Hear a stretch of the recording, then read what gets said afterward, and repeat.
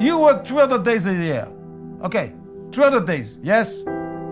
You work 2 hours more than all your competitors. 300 days, 2 hours more, that's 600 hours. Yes. Your competition works 40 hours per week. If you work 600 hours more, divided by 40 hours per week, that's 15 weeks. Yes. Can you imagine 15 weeks with a small February? That's January, February, March, April.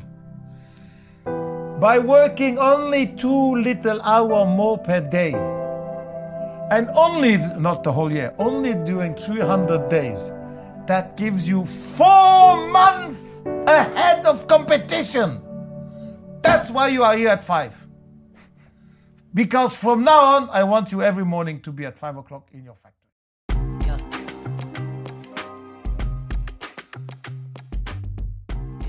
Hello and welcome to another episode of the Watchmen of Time podcast. Today, we have a very special topic that we are going to be discussing. We will be delving into the life and legacy of one of the most influential figures in the watch industry, Jean-Claude Biver. Yes, Jean-Claude Biver is a name that everyone in the watch industry is familiar with.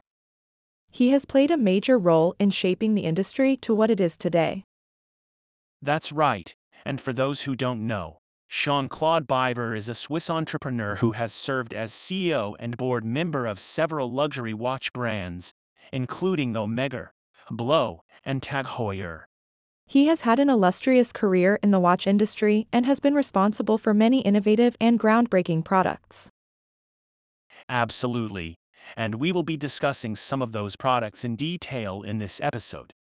But before we do that, let's take a closer look at Biver's early life and how he got started in the watch industry. Jean-Claude Biver was born in Luxembourg in 1949, and his family moved to Switzerland when he was still a child. He comes from a family of watchmakers, and he started his career in the watch industry at a young age. Biver began his career in the industry at the age of 18 when he joined his family's watchmaking business. He then went on to work for several other watch brands before joining Audemars Piguet in 1975.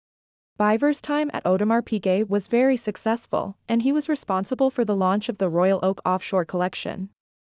This collection was a major success and is still a popular line for the brand. After leaving Audemars Piguet, Biver went on to co-found the brand Blancpain, where he was responsible for creating the brand's first automatic watch. This was a groundbreaking achievement at the time and helped put Blancpain on the map.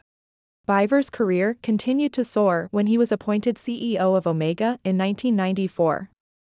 During his time at Omega, he oversaw the launch of several successful collections, including the Seamaster and Speedmaster lines. And in 2004, Biver became the CEO of Hublot. This was perhaps one of his biggest achievements, as he transformed the brand from a struggling watchmaker to a major player in the luxury watch industry.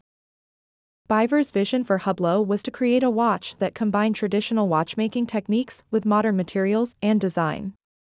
This led to the creation of the Big Bang, which was a huge success for the brand. Biver's success with Hublot caught the attention of luxury goods conglomerate LVMH, and he was appointed as the head of Tag Heuer in 2014. He served in this role for several years before retiring in 2018. Biver's impact on the watch industry is undeniable, and his influence is still felt today. He was responsible for some of the most innovative and groundbreaking products in the industry, and his vision for combining tradition with modernity has become a hallmark of many luxury watch brands. That's right, and his legacy will continue to inspire future generations of watchmakers and enthusiasts for years to come. Well, that's all the time we have for today. Thank you for joining us on this episode of the Watchmen of Time.